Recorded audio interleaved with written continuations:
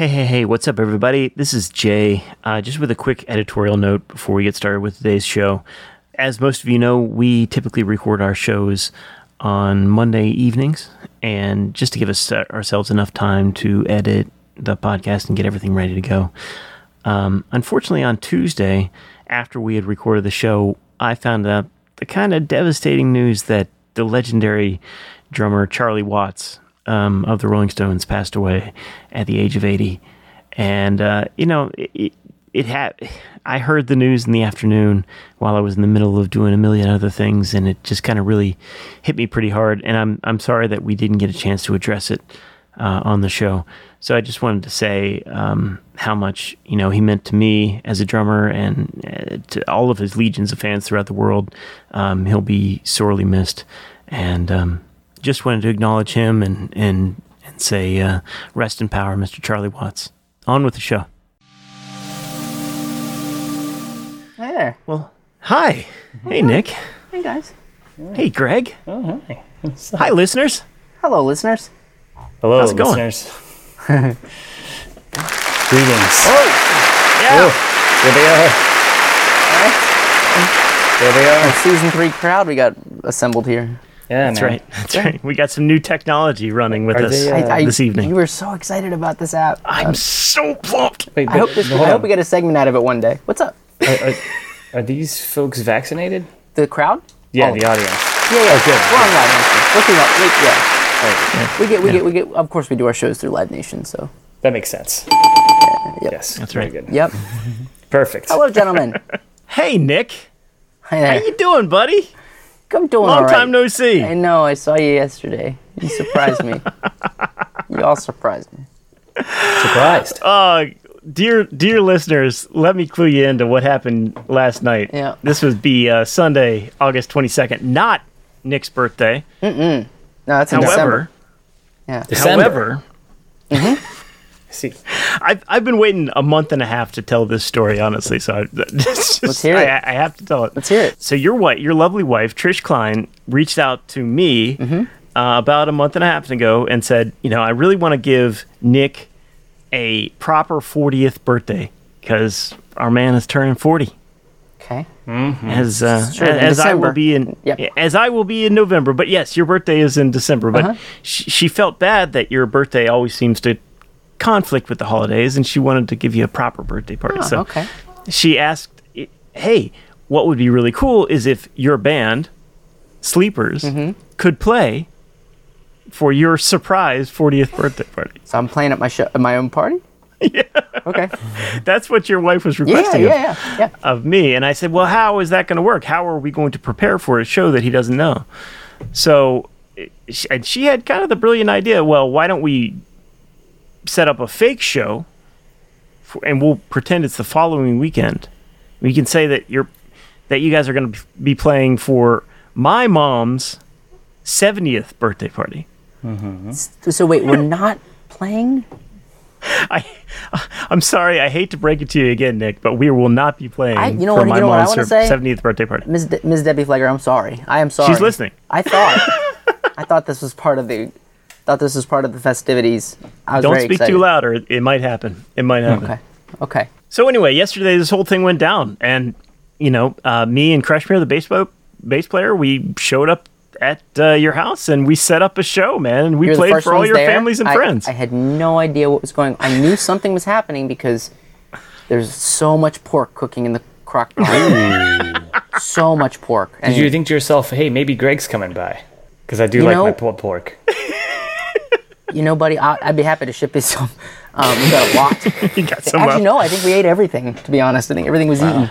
Well, I didn't get any until after the set, and I tell you, it was running pretty dry Yeah, by I the time found I a got there. hot So Yep, that was delightful. That was did you have a good time? it was so disorienting. I believe that. I just was like, I knew something was happening. I could tell Trish was stressed. I wasn't allowed to ask. I knew that too. So I was just hanging out with the boys, and then there's a on the door, and Trish was like, Nick, can you get that? And which is like, okay, well, somebody's here.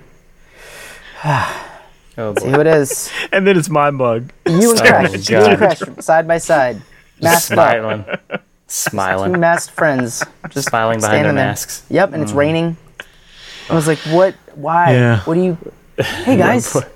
What's so funny is that I drove home. It's about an hour and 15-minute ride home from your house back to my place, and I'm like, man, why did Nick not seem excited to see us? And then it occurred to me, like, maybe we ruined his Sunday evening. Not at all. Like maybe you had like this whole plan, like, oh man, I'm just gonna sit back and watch some Rick and Morty, just chill and just relax. Not a thing I've ever done, but I could have. I might have done that. No, you didn't. No, it wasn't that at all. It was really just, I knew something was going on. I didn't know the depth and the complexity, but I knew it was big because everybody was like, hey, just be cool with this. Just be cool with this. And I was like, okay, I'll be cool with it, but what am I being cool with? Wait, why are Jay and Kreshmir here? This is great. Thanks, guys, for coming. And then Kreshmir just is like, yeah, we don't really have a gig next week.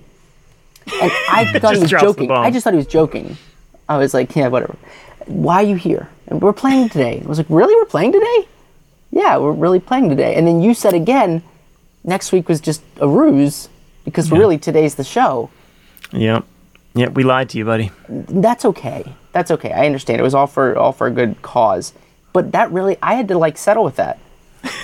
I was like, man. Really? We're not. Well, okay. I tell you, but it wasn't. It was just the reality shattering moment of finding out you had a gig canceled.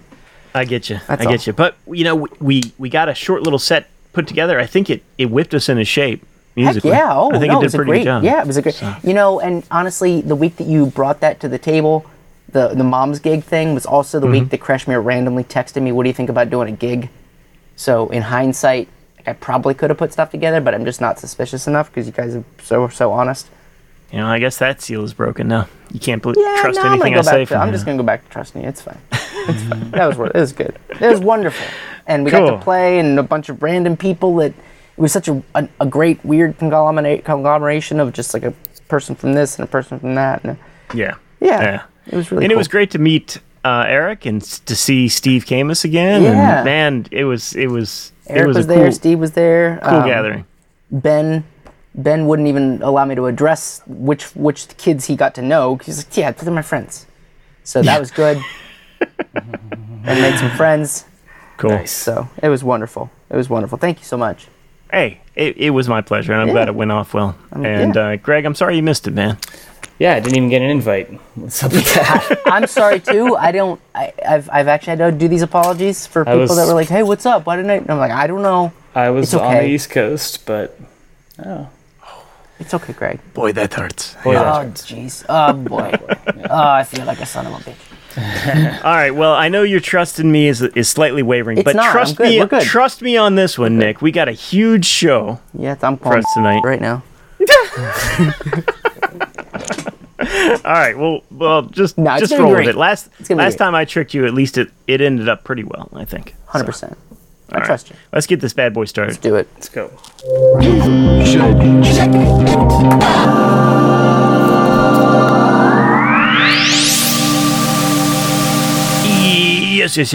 Yes. That's right. This is You Should Check It Out. This is episode 107 coming at you on a beautiful Thursday.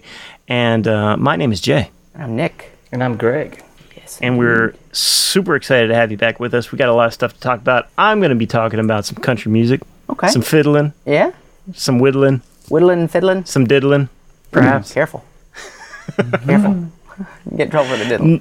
Nick is going to be revisiting a previous topic that we're going to be doing a little bit more exploring on. Yep, little follow-up homework. Yep. And Greg is going to be re-exploring some soul legends. Yeah. I believe. Yes, indeed. It is going to be a good show. You're right. I'm sorry I doubted you. I still doubt. That'll show you. That's fair. Let me regain your trust a little bit more with this first musical selection. All right. You guys know I haven't been shy about this. One of my musical heroes is Mr. Sturgill Simpson. Yeah. And he's been as active as ever, and he's got a brand new album out.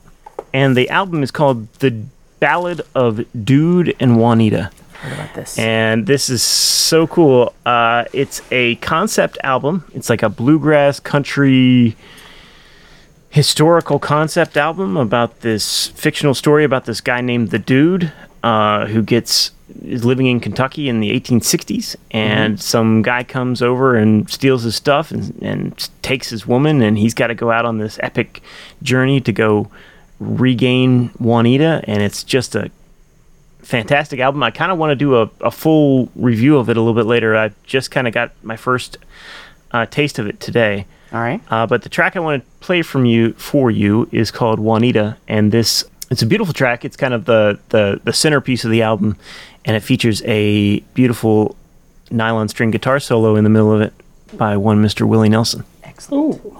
So, without further ado, this is Juanita. You are the ocean,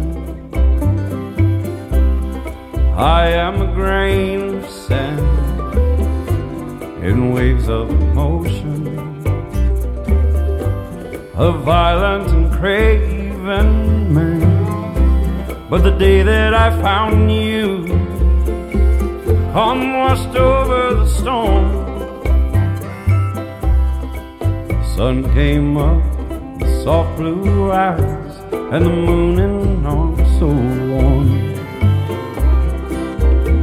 Juanita, where'd your mama get that name? There's no senoritas from the mountains where you came. And if I ever saw one, she wouldn't be pretty as you, with black hair so long, soft eyes so blue.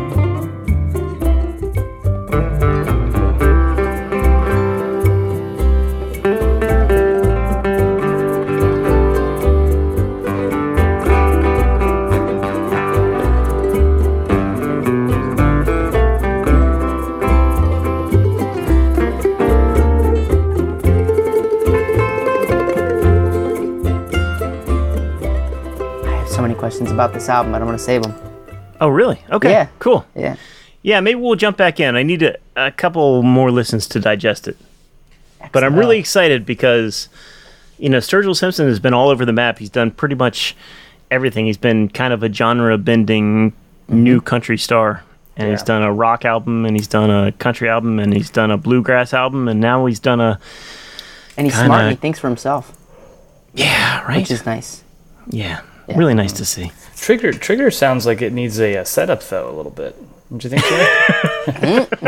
talking about Trigger, which is Willie Nelson's old nylon string guitar. I'm totally kidding, by the way. It sounds great, but it's a little buzzy. What's really funny about that is if you're into like guitar luthery nerd stuff like I am, there's actually Stuart McDonald is a big manufacturer for guitar luthery parts and repair videos and stuff like that, and they have a YouTube channel.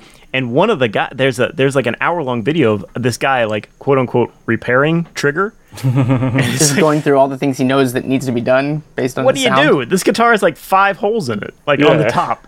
Yeah. Like, you can see the holes. So I don't want to repair this hole. Them. This is like a vintage hole. Like, everyone knows this hole. You can't repair this hole. Yeah, it's like if you saw this guitar on the street, you would be like, oh, I'm not going to take that home with me, Right.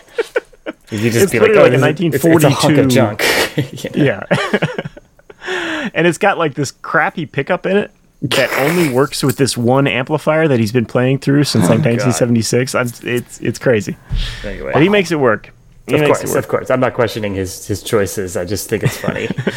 So, that's Sturgill Simpson. Wow. Yeah, all right. That's new stuff. But my topic this week, I just found out today that a guy that has recently become one of my favorite songwriters, Mr. Tom T. Hall, passed away at the age of 85 this past Saturday, I believe. Tom T. Hall. Tell me more. Well, I think... I guess I'll start by saying that if you really want... if anything that we say today interests you, my interest was sparked by the excellent podcast that I brought up a million times, Cocaine and Rhinestones. And he did an 1.5-hour episode just on Tom T. Hall, and that's really what sparked my interest in this guy. Got it. I knew many of the songs that this guy had written, but I didn't really know anything about the guy, and I didn't know that he was I didn't know his name at all. I didn't know what he was about. And in the subsequent year and a half, maybe since that episode came out, like he's really become one of my favorite songwriters. He was just so smart and so just wrote these very clever country songs that kind of encapsulate is the classic storyteller country songs, but never in like a Bob Dylan like 7-minute opus kind of way. Sure. It was always in like a 2.5 to 3.5 minute song, and always very catchy. And he was also a great singer and a great guitar player in his own right. He was born in Kentucky back in 1936. He worked as a DJ for a little while, then moved to Nashville and eventually wrote songs for the likes of Johnny Cash, George Jones, Waylon Jennings, Loretta Lynn, Bobby Bare, Alan Jackson. Pretty much anybody who's anybody in country music has played or covered a song by Tom T. Hall. The dude wrote 12 number one songs. Wow. 12. Just some of those. Harper Valley PTA, I Love, which is one of my wife's favorite songs. Oh.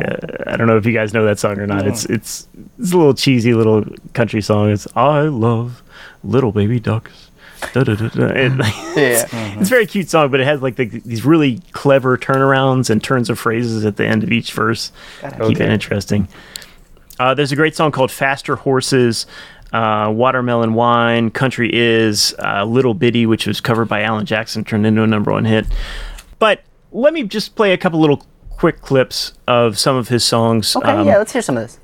Yeah, one of the ones that I really love, and again, not to bring up John Prine again, but he reminds me a lot of John Prine. He's kind of like the very country version of John Prine in the way that he writes. Okay. Each line is just chock full of information and delivered in a very succinct, very clever way. And this is a pretty good example of that. This song is called "The Year That Clayton Delaney Died." First of all, just to get this out of the gate, it's 2 minutes and 44 seconds long. So if you guys want to dive into this guy's songbook, it's not like it's it's not like reading War and Peace. It's fun. It's easy to do. So it's a 2 minute and 44 second story about basically a guitar prodigy who is talking about a guy who grew up in his town who was an even better guitar player than he was, but who never wanted to go to Nashville for reasons that he didn't understand whenever he was a little kid. But now that he's grown up, he realized that it's because this guy was just a booze hound, and he thought that to be a great musician, you had to be drunk. So like all of that information is encapsulated in a 2 minute and 44 second song. It's just brilliant. Right. So I'm just going to play the first couple of verses here. This is The Year That Clayton Delaney Died.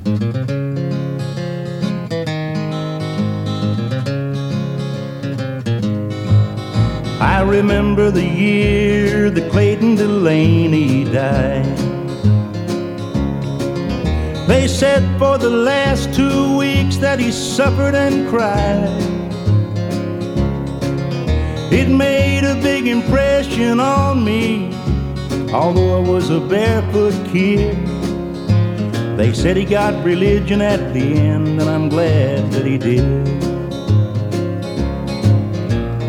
Clayton was the best guitar picker in our town. I thought he was a hero, and I used to follow Clayton around. I often wondered why Clayton, who seemed so good to me, never took his guitar and made it down in Tennessee. Good stuff. Yeah. Good stuff. This next song that I'm going to play is also about death. It seems to be a recurring theme. Sure. This one's called The Ballad of $40. And this is a great song because the meaning of the title doesn't really reveal itself until the very end of the song. And I won't tell you what it is until after the song is played. Right. But it's basically, it's an undertaker's view of a funeral of a guy that he knows, and that you know that he knows, but you don't know why he knows him.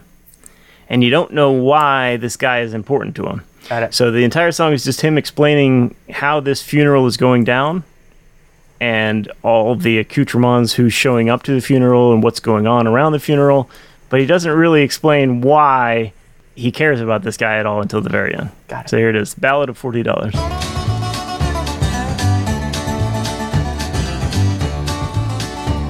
The man who preached the funeral said it really was a simple way to die. He lay down to rest one afternoon and never opened up his eyes. They hired me and Fred and Joe to dig the grave and carry up some chairs. It took us 7 hours, and I guess we must have drunk a case of beer. I guess I ought to go and watch them put him down, but I don't own a suit. And anyway, when they start talking about the fire in hell, well, I get spooked. So I'll just sit here in my truck and act like I don't know him when they pass. Anyway, when they're all through, I've got to go to work and mow the grass. All right. Well, here they come, and who's that right? So generally avoiding the subject of death, this guy is, even though this is kind of his profession or something? No, it turns out that the guy owed him $40. That's what the deal was. Okay. He's pissed off that he died because now he's never going to get his money back. Okay. All right. Real sentimental dude, that one. That's right. Yep. Oh, man. I just love that. Like, for anybody who's never written a song, like, to encapsulate that amount of, like, Data storytelling. And backstory and history. It's just crazy. Yeah. But what's brilliant about it is that you don't, like, it's a masterclass in what you don't have to include, like the details that you don't have to include. Mm-hmm. All this guy's talking about is just, like, his observations on the day of this guy's funeral. Mm-hmm. You know, and then at the end he just throws in, "Oh yeah, I'll never get that $40 back." You know, yep. And it's just I just love it. I just love it. Yeah, that's neat. Very cool. So I'm not going to play any of the songs. These are all songs that have been covered by other people. That these are the original recordings that Tom T. Hall did. I don't know that he ever had any real big hits on his own as a recording artist, but he definitely had hits for other people. Yeah, so one of my favorite albums of his is one that I got hip to by Cocaine and Rhinestones. It's called The Magnificent Music Machine, and it's him doing his bluegrass album. Kind of similar to what Sturgill Simpson did. Okay. And it's a bunch of original songs just done with a bluegrass band. Really clever stuff. And the opening track is called Fox on the Run, and it's just great. I love this song. I think that this might be one of the few times, and you should check it out in history, that I might be playing a song for the second time. I think I played this early on in our run, but I looked back at the archives and I did not see it, so that gives me justification for playing it again. Let's hear it. So here we go. Tom T. Hall, this is Fox on the Run.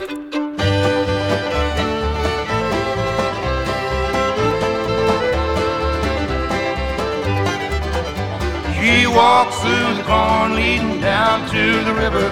Her hair shone like gold in the hot morning sun. She took all the love that a poor boy could give her and left me to die like a fox on the run. Like a fox on the run. Now everybody knows the reason for my fall. A woman tempted me down in Paradise Hall. This woman tempted me and she took me for a ride. Like a lonely fox, boys, I need a place to hide. She walked through the corn leading down to the river. Her hair shone like gold in the hot morning sun. She took all the love that a poor boy could give her and left me to die like a fox on the run. Like a fox on the run. Nice. All right. All right. Well, thanks, guys. Appreciate that. Just wanted to give a good send-off to Mr. Tom T. Hall, an inspiration and a great voice for country music and a great songwriter. He will be missed. Rest in power, Mr. Tom T. Hall. Mm-hmm. See you, buddy. That's great. Thank you, man. Nick Klein, what you got for us, buddy? Well, I would like to pick up on a conversation we started last week. Greg brought up a particular album. Greg brought up per Kreshmir's Seeds Planted. Nice. That an album had recently come to streaming that Greg, I think, hadn't yet fully... had you listened to it at that point, Greg? I'd heard it, but never, listened. Not gotten... Okay, Yeah. okay. I was familiar with it, but not in This deeply. would be Trout Mask Replica. Right? Our very own Trout Mask Replica by Captain Beefheart and his Magic Band. And we said at that time, hey, we're gonna need to come back to this because it was kind of like a same day segment idea, and we wanted to really give it its own. Yeah, well, we all wanted a chance to go back and listen to it. Yeah. It is a double album. It's 28 tracks, so we all wanted a chance And to it kind of also it was only recently released for streaming. That's right. That's right. just came out. So first question, guys, did we get a chance to listen to it? Oh, yeah. Yeah. Greg? Yeah, I listened to it a few more times for sure. Any residual thought? You know what? Why don't we? You want to do a clip? Yeah, Sure. Let's do it. Let's do a straighter clip. Just in case love no that- one's ever heard this. Just in case no one out there. I want to do small ones though. I want to do smaller clips because I realized last week when I was writing this up that clip dragged, and it's a particularly tough clip. So, if anybody finished last week's episode, thank you.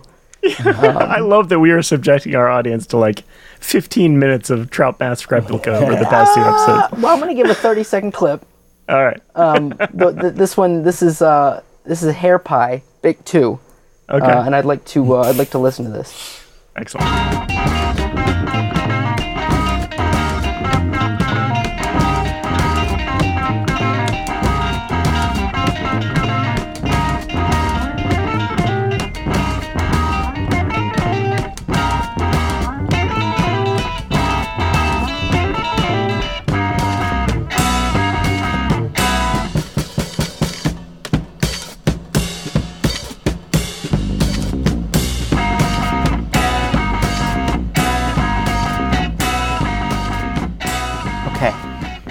Okay. Why'd you pick that one, Nick? I was back and forth on a lot of different clips. Here's the reason I picked that one. You think you know, because you kind of had like a smirk. Oh, okay, good. No. I picked that one because to me it's clear that each instrument is playing a specific lick Yeah. and repeating that specific lick. And while it has not yet lined up within the course of that 30-second block, actually I think it does once. They're playing it intentionally, right? Like that's what they're practicing. And we kind of talked about it last week, and I did know I've always known this, but I've never listened to hear what it have been like practicing this, right? Because the whole we got into this a little bit last week, but I was reading a good bit more about this, and basically his first 2 albums, he had assembled a band of some talented musicians and was really frustrated because they kind of ran the band as like a democratic, everybody got to weigh in. Right. And his crazy ideas always got vetoed. And he was getting really frustrated. So he did an album in 67 and 68, and then he pulled a band together after they had recorded those, basically put a group together made up of younger musicians, more impressionable. Got a house outside of LA, which we kind of talked about on the outskirts of LA, booked them up for 6 months. They practiced 12-hour days. He's, like all the stuff we were talking about last week. He sang his parts and also, he whistled his parts, but also drug a piano in, which he didn't play. Which he didn't and had know the how to drummer annotate all of the parts for him, and then basically would leave for weeks on end while the band had to remain in the house and not leave and practice. That was what they had to do. So this was 12 or more hour days practicing this. It sounds pretty practical to me. How do you set up your albums? Right. Yeah, of course. Yeah, it makes total sense. And this has kind of become legend, right? Like the stuff that they had to endure. Some musicians claimed that they weren't allowed to leave the premises save for a weekly grocery trip, and drummer John Drumbo French, who was also the guy who annotated everything from Beefheart's piano playing, said that he spent 1 month eating only a cup of soybeans every day. That was his diet. What's the problem? And no, That's kind of like the Red Knots Road Rider, right? Oh yeah. 4 cans of couple soybeans. They had a can of soybeans a day. They slept where they practiced. And an opener. And a can opener. And a can, yeah. That's You've always done the this, problem. you've done this before. Yeah. It's always the not having the can opener that's the... So 6 months practicing 12 hours a day, of course they get into the studio and they knock out 20 songs in 6 hours. Sure. That'd blow the thing up, right? So kind of like reading back through that and then listening again, like really just trying to take it in from like these guys have just spent a crazy 6 months of their lives like in hell learning this crap. Not crap, they're learning this music. So what do you guys think of it? Like what was the impression? Jay, you had said last week you get it. Well, I think what you just said weighed heavily on my mind during this new re-listen. Like it went from an album that I enjoyed as a conceptual piece because I knew it was just a wacky album, right? To really like you said, like trying to like get into the minds of these people that are creating this music, and knowing that it's not improvised, it's not off the cuff. It's not meant to sound bad. It's not meant to sound wrong. It's not meant to sound bad. It's meant to sound the way it is. Yes. And with that in mind, and like the value of having done many musical projects with multiple different collaborators, and knowing how difficult that process can be when you're trying to make, you're trying to record a normal sounding, 3-chord song, that really hit home to me. And like you said, like listening to it, like these are actual people that are doing this and trying to like make it sound the best they can.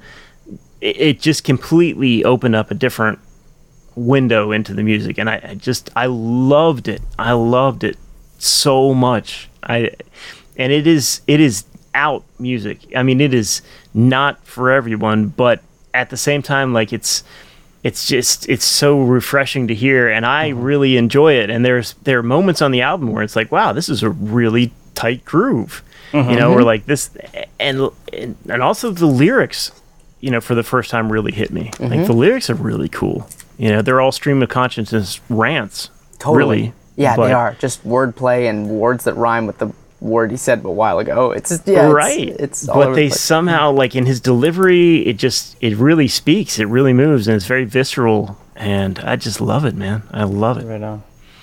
I could say that like listening after our last episode and kind of I sort of dipped my toe in the water at that point, but I definitely took the plunge and listened to it a few times, especially in the days immediately after we talked about it.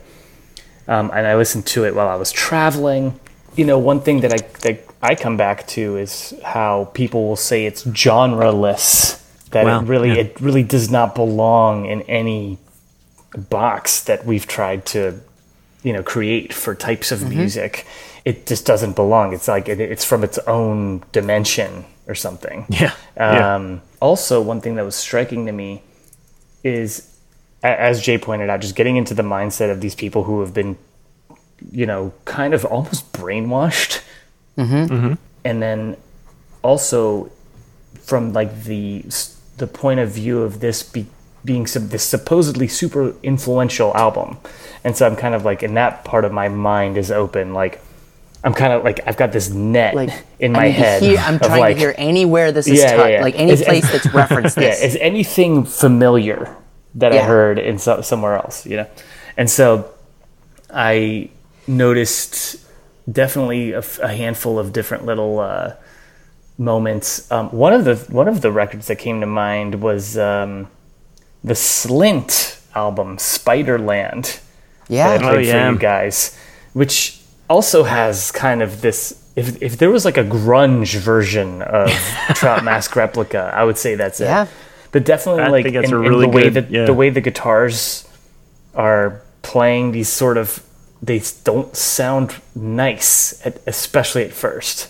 I kept thinking about so much indie. Yeah, but given time, they do fit like a puzzle. It becomes an aesthetic to you. Yeah, like it becomes appealing over a course of listens. Like I kept thinking about Pavement, to be honest. Oh sure. Yeah. Like some Slanted and Enchanted, like that for the just that like intentional, disrupted, sounds wrong, but that's what they mean to do. Yeah. Yeah, and it's, I mean, this is much less accessible than that. But what is that? I mean, how does that? Because Jay, you've never been a fan of Pavement, and this isn't Pavement at all. Like Pavement's much more trying to be hip, and this does not give that vibe. Yeah, I mean, I liked like the noise rock part of Pavement. It was kind of more the lyrics and the vocal and like the delivery and the style was just what I didn't Malcolm's really personality. Yeah, I guess you could put it that way. Yeah. I mean, No, that's fair. wanted to say fair. I wanted to say that I've come around on Pavement, but I kind of the same way. There's time. I saw them once at the Mann Center outside of Philly.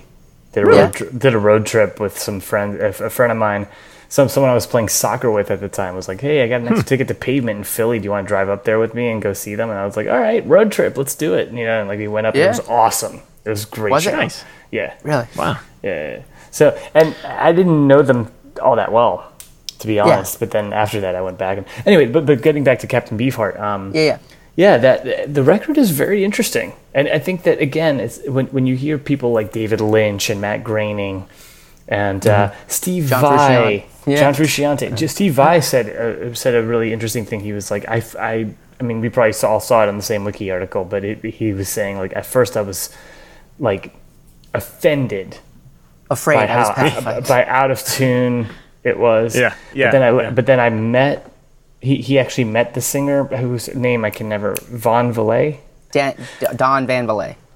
Vandelay Industries. Van Valet. Captain Beefheart.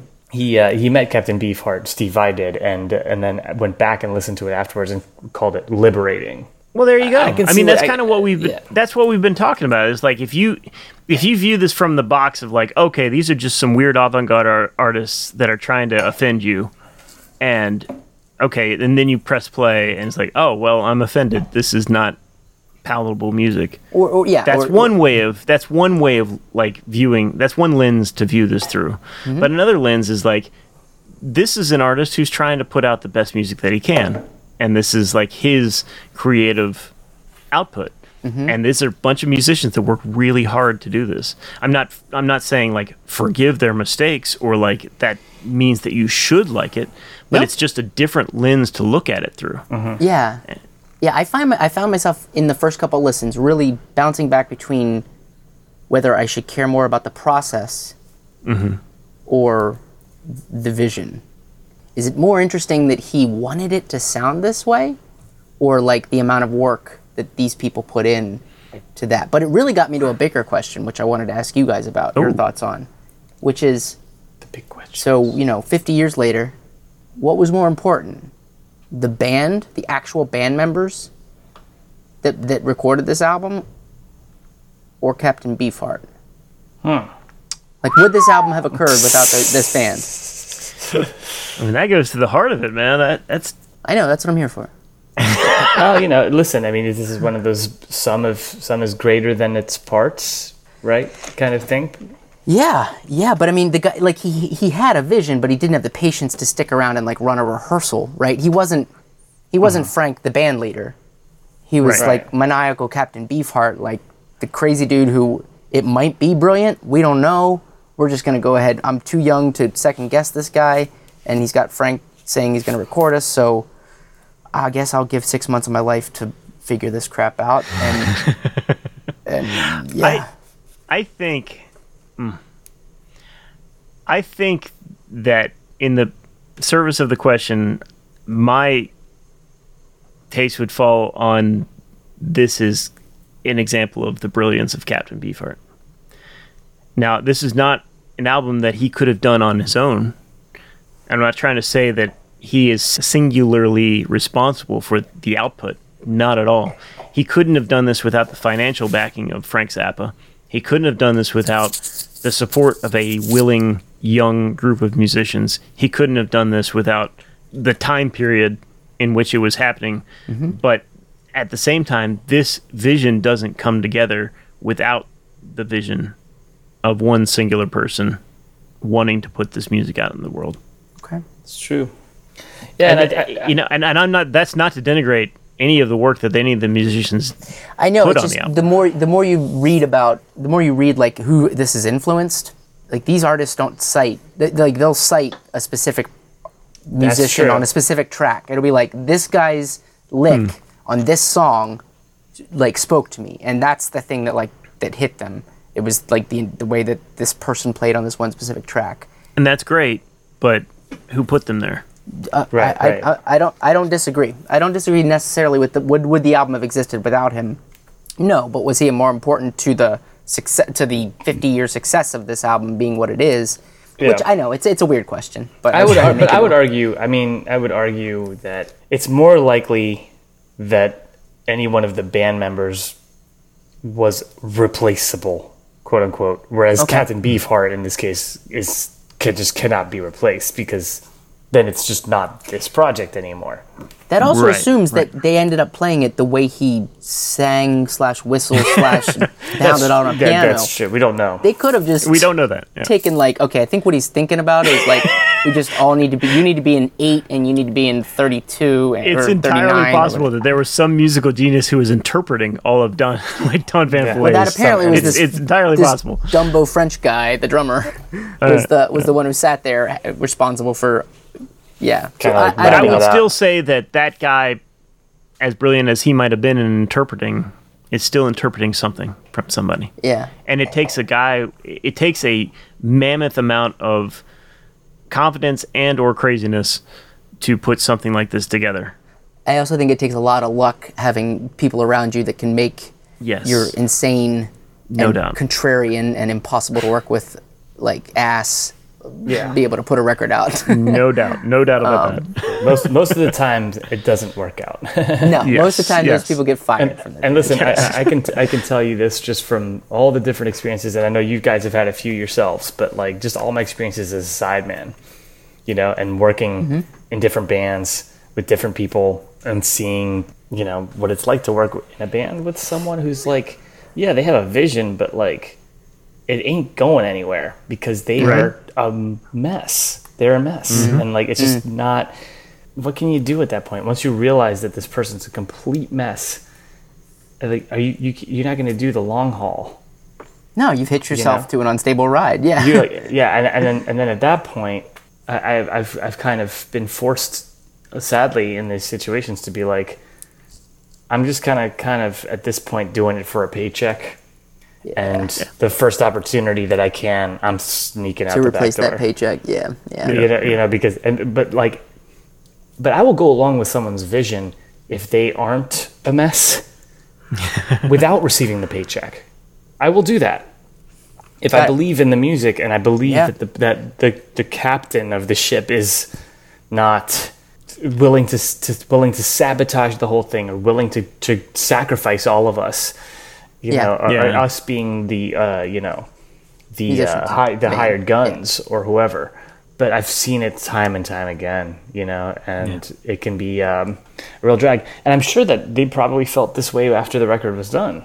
Yeah. Oh yeah, because it was like a failure at first, quote unquote. Mm-hmm. Yeah, there was even a commercial failure. Yeah, right. There was even a quote in here. This blew my mind in the Wikipedia entry from Zappa about how contrarian Beefheart was with him about how he was tracking. And at a certain point, Zappa just said, you know what? I'm just going to shut up, and whatever the hell he tells me to do, I'm going to do. And for Zappa to say that. Wear down. Yeah, exactly. To wear Zappa down. Yeah. My God, this man must have been unbearable. Yeah, Nick and I were joking about around before, it's Frank's all right, whatever you say, weirdo. You freak. Boy, this guy's a real nut job. So I love it. Yeah. Man, can I get one more track? Just one more track. Yeah. Just put an end cap on this. Yeah, let me hear one.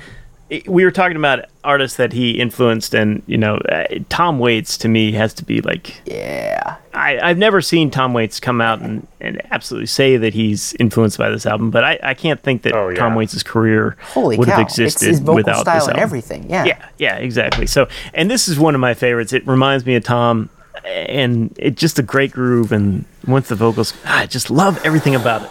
This song is called Pachuco Cadaver. Pachuco Cadaver. More death. And, come on, Jay. Geez, you're right, man.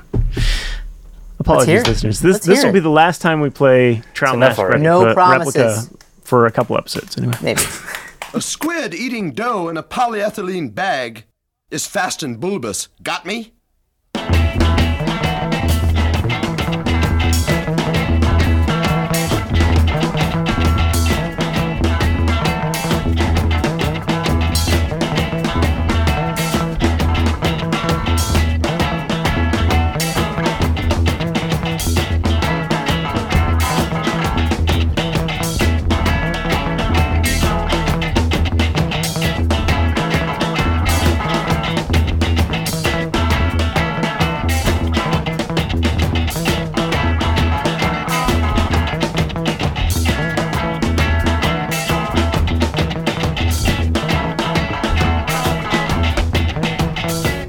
When she wears her bolero, then she begins to dance.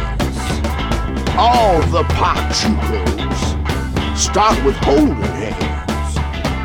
When she drives her Chevy, sissies don't dare to glance.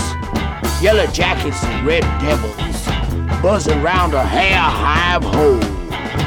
She wears her past like a present. Yeah, next episode. Stay tuned for next episode, listeners, when we try to break down the time signature of that second part of that song. Everybody's in different ones, right? How would you count that, Greg? I couldn't hear it over the week for the vocals, to be honest. It's mixed all weird.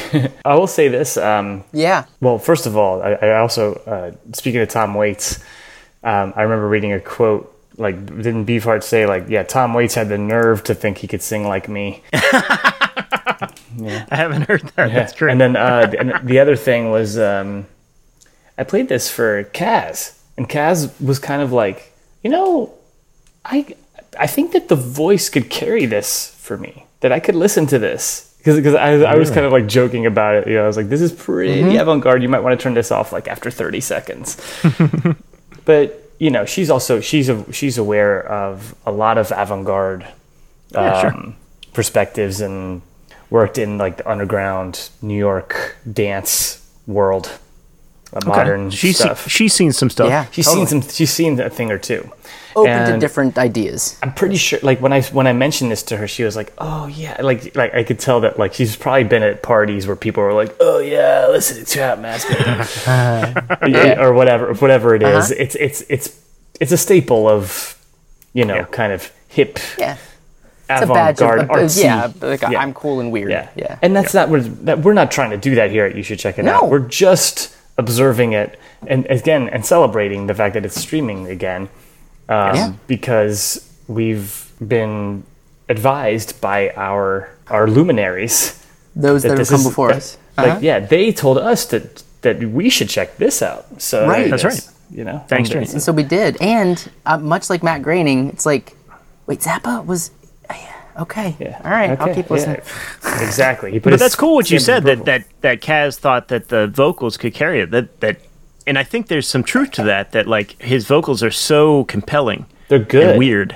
And they're good. They were overdubbed really good. Completely outside of the recording session. Yes. Yeah. Oh man. That's wild. So added them after. Without listening. Yeah. Anyway. Yeah. Incidentally, Tom Waits was a huge Captain Beefheart fan, and he's written a poem about him. And Oh yeah, no doubt. That's rad. And you know what? I think we should kind of keep listening to it and maybe revisit it again. Yeah. If any nuggets you uncover, share them. Yeah. Indeed. Yeah. It's a good returning bit. Listeners, our new title for season 4 is going to be the Captain Beefheart Radio Hour. Do you get it yet? That's what it's called. Do you get it yet? Do you get it yet? Do you get it yet? You're just gonna keep doing it until everybody confirms. You should get it by now. Well done. Man. Anyway, that is my piece for the week. Greg, how are we? Thank you, Nick. Yes, indeed. Oh, doing good, man. Doing good. So, listen, I'll try to make this pretty brief, but I do have a couple clips. Oh, I hope it's not too brief. This is exciting. Well, listen, I saw a Rolling Stone article, and I had said, lately I've been traveling around, and sometimes Mondays when we record this podcast rolls up, and I'm like, I have nothing to talk about. Or even worse, I'll be like, I thought of 4 things to talk about this week, and I didn't write any of them down, and now I cannot remember any of them. So I saw this article, and I was like, okay, I am definitely going to text this or email this, whatever, to the boys, to Nick and Jay, and You did. You were like, how do you start a Slack thread? It was great. apparently I did. Greg was on it for some And he reason. did it, yeah. And so listen, this article was in Rolling Stone, and it's about a new book that's coming out about Daptone Records, the nice. Brooklyn record label that specializes in kind of retro soul. Yeah. They're the best, man. Yeah, They they're wanted so to good. talk about, I guess this book, I freaking love this revival. It's an excerpt from the book. It talks specifically about the singer Charles Bradley. Okay. And let's play a clip of Charles Bradley. Let's listen. If you will, That'd be Jay. great. I'll tell you more about him after. I feel unhappy. I feel so sad. I have lost the best friend that I ever had. She was my woman. I love her so. But it's too late now. I let her go.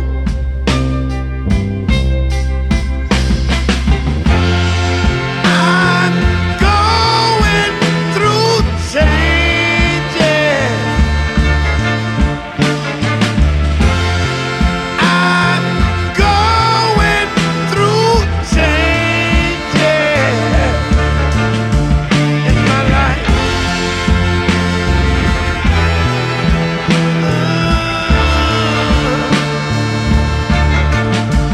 Oh, baby. Oh,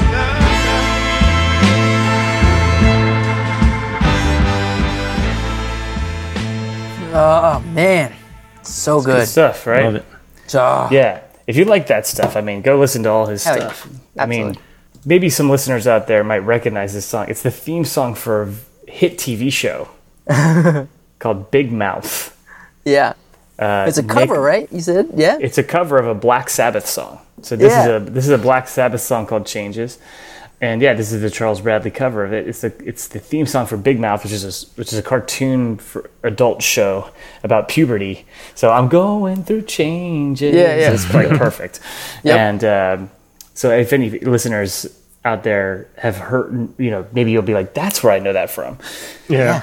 But it came out pretty recently. I mean, you might want to peep this article because it's an excerpt, again, from a book about Daptone Records. Now, Daptone Yeah, we'll link it in the Records, show notes. Yep. I barely skimmed this because I just felt like I could talk about this topic for a while. What I do know is You know a lot of bands that have been signed to Daptone. Yeah, Yes, yeah. exactly. What's the Daptone deal? Do you have any well, backstory on that? I know that they're based in Brooklyn, and I believe they were started in probably the 90s. What they're most known for is Amy Winehouse and her Really? sound. Okay. Yeah, that's kind of what put them on the map, and Mark Ronson. But it wasn't started by Mark Ronson. It was actually started by a guy named Gabe Roth. He was one of the founding members of Antibolus, if I know my history correctly. Gabe Roth was there, and they just started putting records together. They also had Sharon Jones. If you've ever heard of Sharon Jones and the Dap Kings, the Dap refers to the Daptone Records like house band. And I knew some guys in that band, and I definitely know a lot of the guys in Antibolus, which is another yeah, those are your group. buddies. Yeah. And so that's, again, Gabe Roth was, I believe, one of the founding members. I know a few of the early guys in that band. Antibolus is kind of it's an Afrobeat orchestra, based on the template of Fela Kuti's music from Nigeria. And so you have that. Then you also had almost kind of a rival band in the Budos band, which is also the Manahan Street Band. It's like the same band. Yeah. Oh, really? I didn't know that. And so the Manahan Street Band was Charles Bradley's backing band. And Yeah. so Right. it's really all it's like 20 people, but they have all these different acts, That's great. Yeah, Yeah, it's a small crew that's like bringing this whole like soul revival. Yeah, It's right. awesome. And the reason I got to know these guys is because I was playing in the band The Funk Arc out of DC, and our band leader and keyboardist Will Rast, super talented. He basically built this Funk Arc band in the image of Antibalas because he saw them and was just like obsessed with them, and with good reason because they're awesome.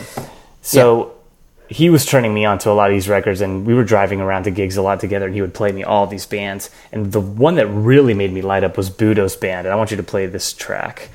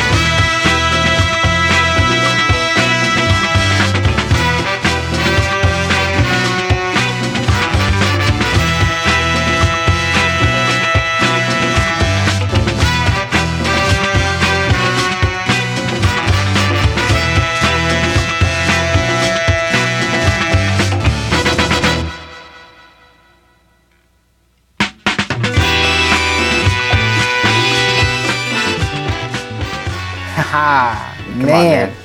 Yeah, That's an interesting mix too. Oh yeah. Well, I mean, they just nail that 70s. Yeah. You know, like All cop. the highs get smushed together, and like it just. It's like a 70s cop or detective film chase sequence. Oh yeah, like but that sound. But like the instruments, like they have those things tweaked. Like they're coming in at the right. It's perfect. It's perfect. Yeah. Some of my favorite music to work to, honestly, is like instrumental music from Daptone.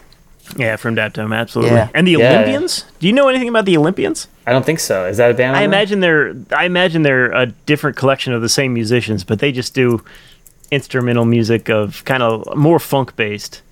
It's great. It's great. Also on Daptones. So Jay, I wanted you to pull this clip by another Daptone band called the Doctaris. It's called El Tsug Ibal La City. It's from the album Soul Explosion. And I want to play this and then tell you about how this one came about. Excellent. Go for it.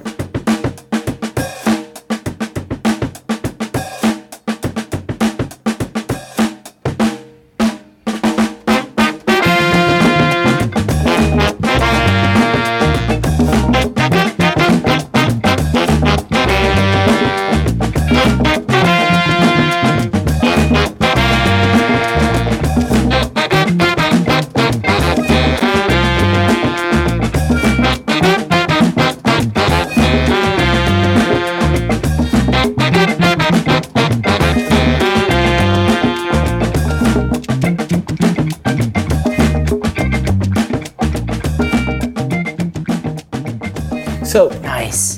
The reason why nice isn't that nice? So yeah. You know how John Mayer? We talked about this recently. I hate to pivot right into John Mayer. It's okay. We're back. Okay, Yep. Hold on. Just bear with me. Wait, let's play a clip from Sob Rock. That was definitely bear with me. Yeah, exactly. Thank you. Bear with me. John Mayer put out the Sob Rock, and his whole thing was like, imagine there was this '80s album that like just got discovered. Right. Well, that was what the Doctaris did, but it's like the same Daptone guys, but they just made up a band that never existed. Yeah. So brilliant. This old soul. Yeah, and they just printed some on vinyl and just kind of like put them around in Brooklyn in record stores, and so people would find it and be like, "Who's this?" You know, it's like Soul Explosion. God, I love that. Right. Man. And like it wasn't credited to them or anything. So anyway. That's wild. But it's really good. That stuff is really fun to listen to, and the thing is that when you find someone who knows about Daptone records, they will like talk your ear off. It's kind of like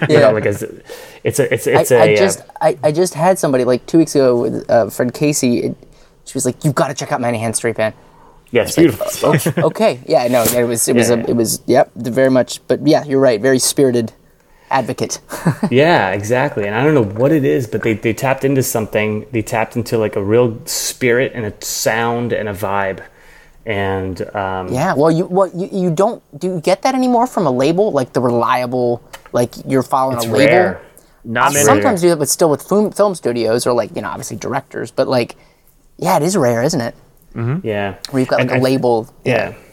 And I hate this. I mean, God, I really it kind of pains me to say this, but like one of the things about Daptone that is really sad is that they've had so many great artists, and then like right as they're getting up there, something terrible happens, and they in like 4 cases that I can say off the top of my head, they pass away. So Amy Winehouse being one of them, cut down in her prime. Mm-hmm. Charles Bradley was starting to get popular. Mm-hmm. He died of, I think, a heart attack. Sharon Jones died of cancer. I met her once at a gig, with Will. She was super nice and extremely talented, extremely. And then I'll leave with this one last clip from this is a really cool band. If you like reggae, this is like the Daptone version of reggae. Okay. It's like a killin' band. And then a guy who's an American singer, but this young cat who was like maybe 30, caught like Lou Gehrig's disease and passed away. Oh. And it's just like such an incredible voice. Oh. Yeah. What song did I give you, Jay? All My Tears. Perfect. Yeah, Well, and we'll send this out as a tribute to the fallen Daptone soldiers that are crystallized though. In their mission. And I'll say one more last thing, which is that you see it in bands like Black Pumas. Yes. Yeah. There's this effect, this ripple effect. Or Robert Moshe, what's his name? Moshe what? Yeah, very much. Yeah, a lot of any band who's doing like kind of a retro 70s thing may owe a debt of gratitude to the Doors that including Mr. Anderson .Paak and who's it? Yeah, who's he doing an album with right now? Bruno Mars. Bruno, yeah, that's going to be exciting. Yeah, that's definitely, indeed. That's going to be neat. So let's hit it.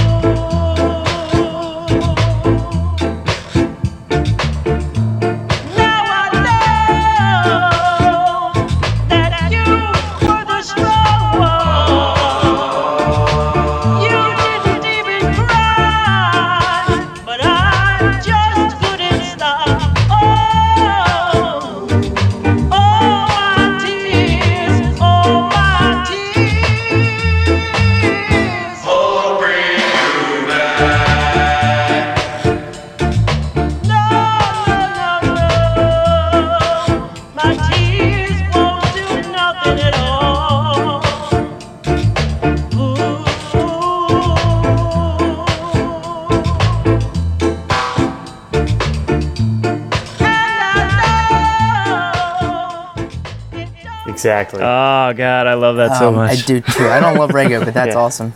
But dude, listen, that's it though. It's like you can anything they touch, it's kind of like they just know how to make stuff sound good. Yeah, and it's true. Big ups to Gabe Roth. I actually New Year's 2020 met him and got to jam with him at a New Year's party. Oh wow! Which it was really random and fun. And someone was like, I met. It's like, hi, Gabe. It's like, did you meet Gabe? Gabe. I was like, oh, like that kind of thing. Nice. And he's a very talented cat. And I one of his quotes that I love, that you guys will appreciate, is they said, "Oh, you only use tape machines," and he was like, "Show me a computer that sounds as good as a tape machine, and I'll use it." There you go. It's not. It's like I'm not fighting the technology. It just doesn't sound as good. Right. which I really respect. So I love that attitude. Yep. Yeah, it's not like, oh, I'm doing this to be because like I want to be Jack White to make a statement. You're right. Right. Yeah. So Anyway, That's but, great. Well, he's doing something right over there, man. Let me tell you, just to sum it all up, man. If you're at a party and you don't know what to put on, just throw on some anything from Daptone. You'll be You're good. right. You're totally right. People come up to me if I just put that stuff on. People are like, "Oh man, this is great. Who's DJing?" You know. I'm like, listen, I didn't do anything. Brilliant. There you go. Brilliant. There you have it. Good stuff. Yeah. Well, thank you, Mr. Lohman. One last final request from you this evening before we go. Could you tell the fine folks at home how to get in touch with us, How please? do you get in touch with us? Well, you'd start by maybe going on the interwebs and looking up our website. You should check it out.com. Uh-huh. And then you could also send us an email at ysciopodcast@gmail.com. Emails are nice. If I that like didn't emails. work, you could hop on social media. If you got it. If you have it, you can find us on Facebook and Instagram. You should check it out. Go to Twitter. Maybe you don't have Facebook or Instagram. Maybe you're Twitter. Are you tweeting? Are you tweeting? We're on Twitter. If you're We a haven't tweet done it. only, Our handle is @shouldcheck. in theory. And we've done a few up there. And otherwise, you can tell your friends to find us on Apple Podcasts, and That's right. Spotify, and tell your friends that you should check it out. Yeah, man. Yeah, that's right. That's the most critical thing, is to tell your friends. And let me Please tell do. you, last night at that party, it was beautiful. It felt like I was finally at home. Everyone that I walked up to was like, "Ann, I love your podcast. I love your really? podcast. You sound great. I love your podcast." I didn't get Every single invited week." to this party, the one party where So people good. are like, Greg, I'm actually, sorry. What I'm trying to say is that Nick Klein has done a great job in his circle of family and friends of getting the word out. I So told you guys, I'm trying. be more like you're Nick. doing great. Tell your Aw. friends. All right, It's going great. it's going well.